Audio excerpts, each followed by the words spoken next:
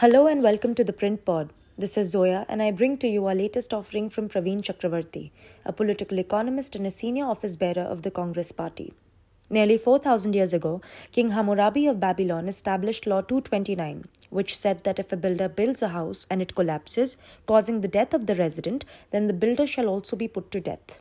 Hammurabi posted his set of laws in a public square for every literate person to read and believed this law was necessary to ensure high quality construction in his empire. Author Nassim Nichols Taleb cites this nugget of history to explain his philosophy of skin in the game, an ethical principle of symmetric incentives. It is a seemingly simple but intuitively hard to grasp idea of an equal share of risks and rewards for all stakeholders in a transaction. The ongoing Hindenburg-Adani saga can be viewed through this prism to explain some of the confusion and skepticism ascribed to Hindenburg's motives. Hindenburg Research, a US-based short seller, published a voluminous research report that cast severe aspersions on the Adani Group's operations and claimed in a shrill manner that Adani was the biggest con in corporate history. But they didn't stop there. They also revealed that they had placed a big bet against the shares of Adani Group and stand to gain if the share drop in value, and the implied corollary that they would lose all their money if they were proven wrong and the share did not fall. In essence, Hindenburg put their money where their keyboard was. Senior political leaders, public commentators, and even economics professors in Ivy League universities have questioned Hindenburg's motives and argued that the report is just a facade to drive the price down and gain profits. They argue that Hindenburg published a fallacious and exaggerated report because the short seller made a bet against Adani shares and is not indulging in some act of investor protection.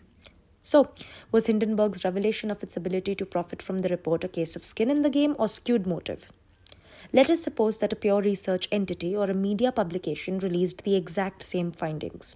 Their veracity would have still been questioned and, perhaps, dismissed even more quickly than a vested shoot and scoot operation, because these were mere agencies with nothing to lose but perhaps something to gain from the report. In fact, there have been several reports by research shops or media stories in the past that have highlighted some of the very same issues that Hindenburg has raised about the Adani Group. Those were waved away nonchalantly, either through intimidation with the threat of a lawsuit or labeling them as easily motivated operations. Hindenburg's transparent disclosure that it stands to gain financially if its report were taken seriously or lose if it wasn't created symmetric incentives that established the credibility of the report. It was a signal to the market that they believed so strongly in the quality of their research that other Adani shareholders would be convinced to sell their positions and hence the stock price would fall. In Talabian terms, Hindenburg had skin in the game in this transaction. Hindenburg could have chosen one of the many options in this case. Number 1, publish a report without betting against the share prices. Number 2, bet against the share price without publishing a report. Number 3, publish a report, take a bet but do not disclose their short bet against Adani shares. And number 4, publish the report, bet against the shares and be transparent. Options 3 and 4 satisfy the skin in the game condition, but option 4 also signals to the rest of the market about Hindenburg's skin in the game, which was the option it chose. To be sure, I am not for a moment arguing that markets are perfect and cannot be manipulated by mischievous reports. If any, I believe markets are more imperfect than perfect. But to argue that Hindenburg's motive is a suspect because it stood to profit misses the entire notion of symmetric incentives, because it also stood to lose its money if the market did not believe its report. Adani Group had the opportunity to disprove and discredit the report and cause a lot of financial ruin to Hindenburg. The fact that they failed to only reaffirms the veracity of Hindenburg's findings, at least before the market. It is common practice in the world of finance for investors to buy shares of a certain company and subsequently talk up that company in public to let the world know, so that they can benefit from a rise in its share price. This is an accepted norm, and it is left to the markets to either believe or disbelieve the greatness of that company. No one questions the motives behind this established practice, but even erudite people seem to struggle to accept the flip side of the same practice, to talk down a company in public and bet against its shares. The idea that one can profit from a fall in the share price seems to be far more challenging to comprehend and accept for most people than the idea of profiting from a rise in the share price.